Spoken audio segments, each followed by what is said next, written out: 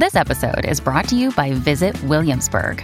In Williamsburg, Virginia, there's never too much of a good thing. Whether you're a foodie, a golfer, a history buff, a shopaholic, an outdoor enthusiast, or a thrill seeker, you'll find what you came for here and more.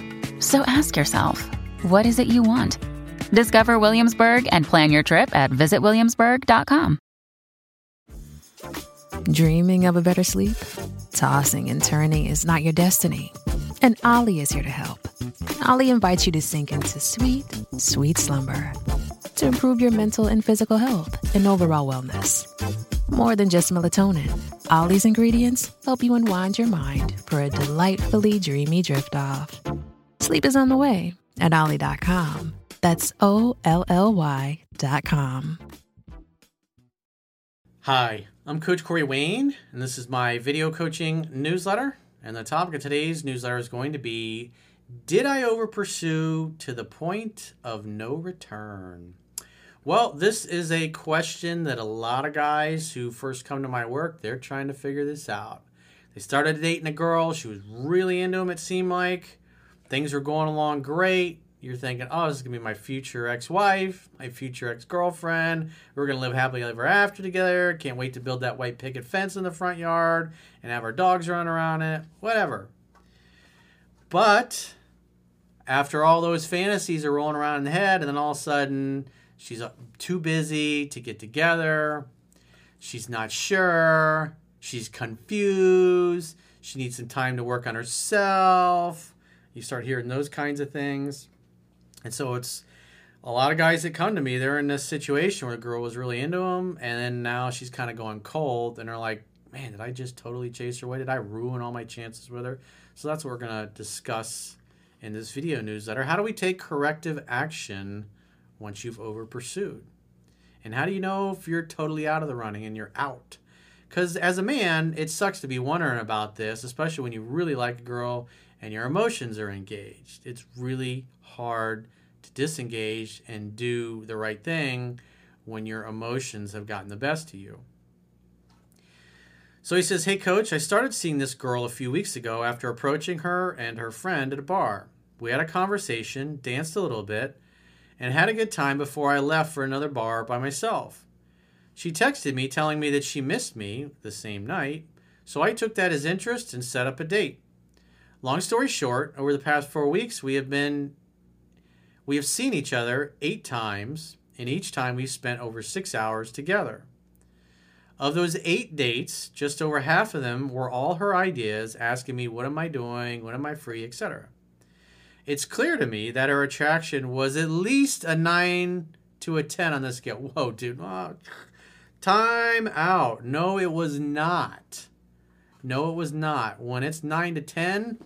as the chapter It's All in the Numbers will list, when it says 9 to 10, that means she's in love with you and wanting to lock you down, wanting to be in a relationship. And so there's no way that she was a 9 to a 10 and you're writing me this email. And she's professing I love you all the time. It's like, come on, dude, you got to go back. This is why you got to read the book 10 to 15 times. Because what's really going on is your attraction was probably a 9 to 10 and you projected it on her and just assumed that she felt the same way. He says, and our chemistry together was amazing. Basically, she couldn't get enough of me. She was constantly texting me, but it was always flirty, sexual, and fun. Most importantly, it had always led to us setting up a time to see each other.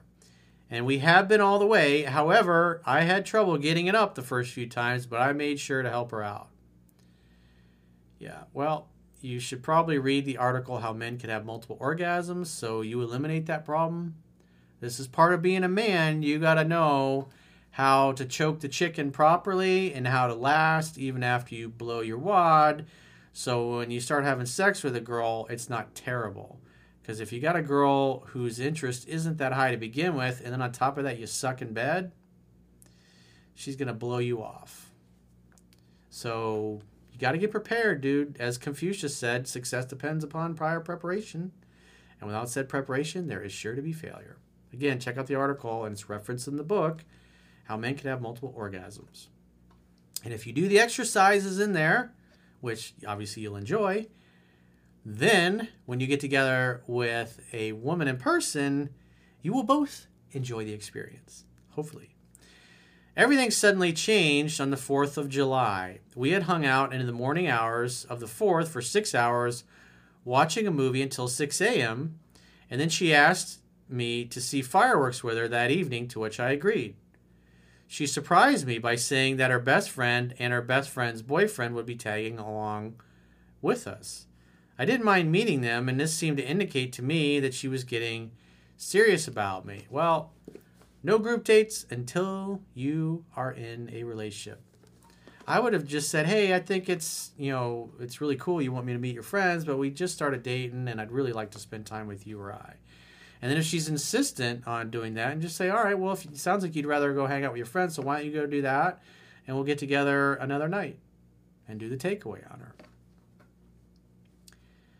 Because if she's not head over heels in love with you, and then you get together with her friends and you drink too much, or you say something stupid, now you've got her best friend and her best friend's boyfriend talking shit about you. So it's a bad way to go when you don't apply what's in the book. He says, so we went to the show together, but something seemed off. Well, the other thing you got to keep in mind is oftentimes women will invite blockers, cock blockers, clam slammers to your dates because their attraction is dropping, and what it does, it puts other people in the way to prevent a seduction from happening. And so this is another reason why you don't agree to do group dates until you're in a serious relationship. And on top of that, she's not going to be as natural and flirty and slutty, if you will, when you guys are together and she's got her friends there, because then she's going to be worried about what the friends think. So she's not totally comfortable with you yet, and you're not in a relationship, and that's why you shouldn't be going on group dates. She wasn't as affectionate and was kind of quiet. However, she did cuddle with me on our chair and kiss me goodbye. What was odd is that when I dropped her off, she said, I have to go, and just left, whereas usually we'd hang out for hours. So she's backing off. Again, I don't know if this guy was familiar with well, he says he's familiar with the attraction scale, so I can tell he doesn't really know the book. This is why you read it 10 to 15 times. You cherry pick, you start overrating her interest, like he's already saying, oh, it's 9 to 10 interests. Like, no, it's not, bro. No, it's not. It was never there. You're delusional. You're projecting your high interest onto her and assuming she felt the same way. And obviously with this group date, which was basically she brought cock blockers with her, where did it go? You just went home with blue balls that night. And you could tell something was off.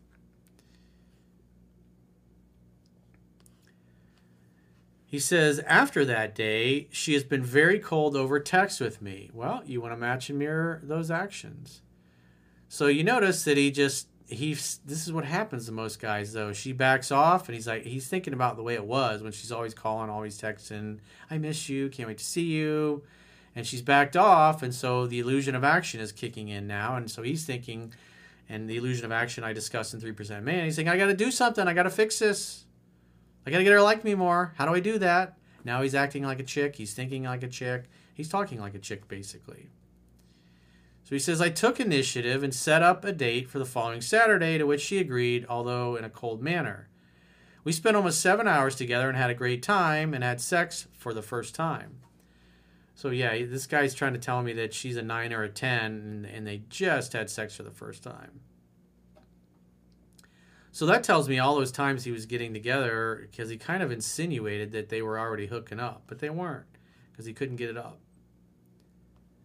And again, if you're reading the book and you're not learning everything, and then you're just flying by the seat of your pants and cherry picking, it's like you make all these little mistakes and you turn her off instead of coming across as a magic man who knows how to make her pussy sing.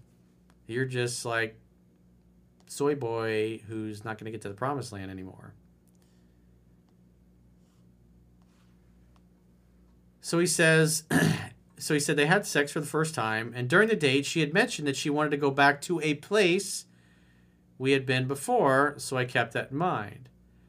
The next afternoon, now he's like really over pursuing, I told her to let me know because, as the book says, you reach out once a week, and that's it. Period. You don't start reaching out 2-3 times a week. This is where he's starting to over pursue because he can feel her interest isn't there, so he's trying to make up for that by him doing more things. Because women need time and space away from you to wonder about you, to think about you, to miss you, for their feelings to develop, and you cannot force this. It's like, just like a rose. A rose needs a certain amount of sunlight.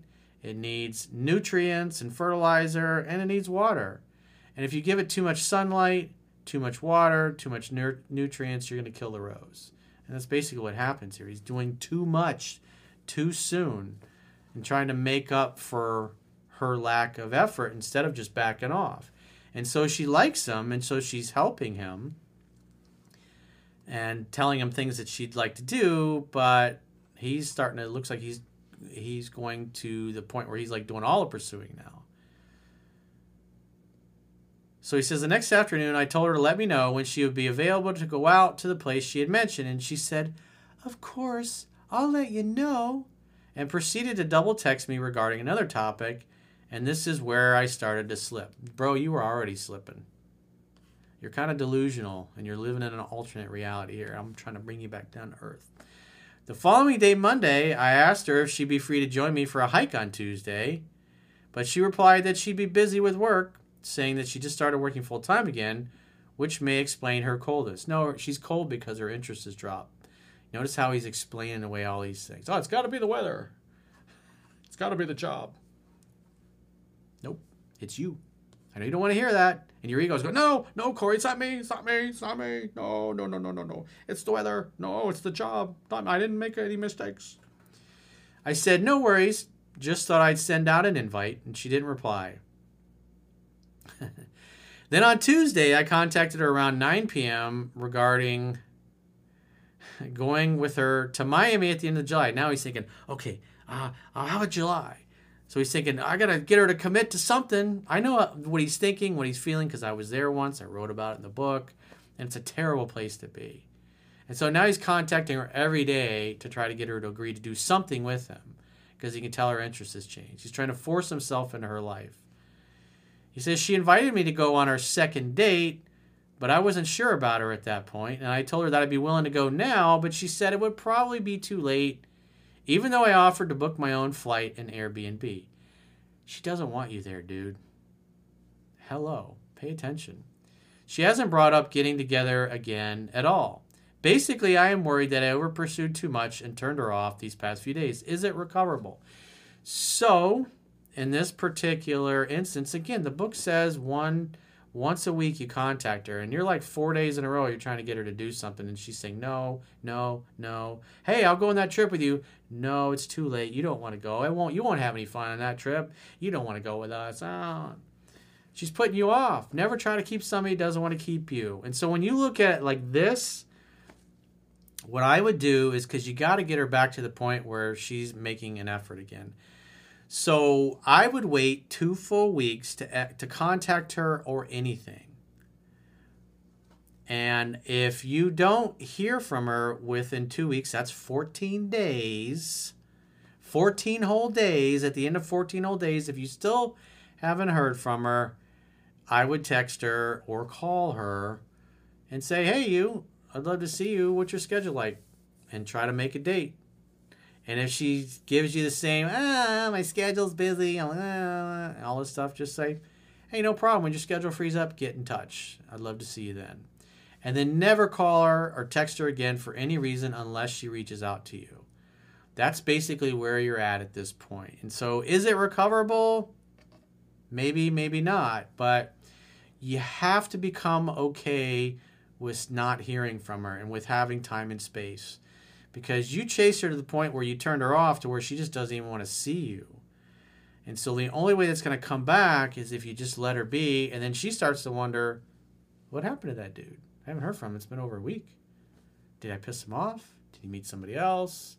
And so the reason why you want to wait 2 full weeks is you want to give her the opportunity to start to miss you and reach out. And if she does reach out, just make the next date. Simple as that. Hang out, have fun, hook up. Your job is just simply to create an opportunity for sex to happen. And the other thing to keep in mind is it looks like he had sex the last time they saw each other. And I don't know if the sex was good or not, because it seemed like they tried several times and he couldn't get it up. He wasn't prepared. He freaked out or whatever. And so if the sex was really bad, then you might not hear from her. But like I said, wait 2 weeks. If you never hear from her in those 2 weeks, contact her one more time. Try to make a date. If she does, make a date, hang out, have fun, hook up. And if she gives you more of the, my schedule, the work's crazy. I just started this new full-time job. It's crazy at work.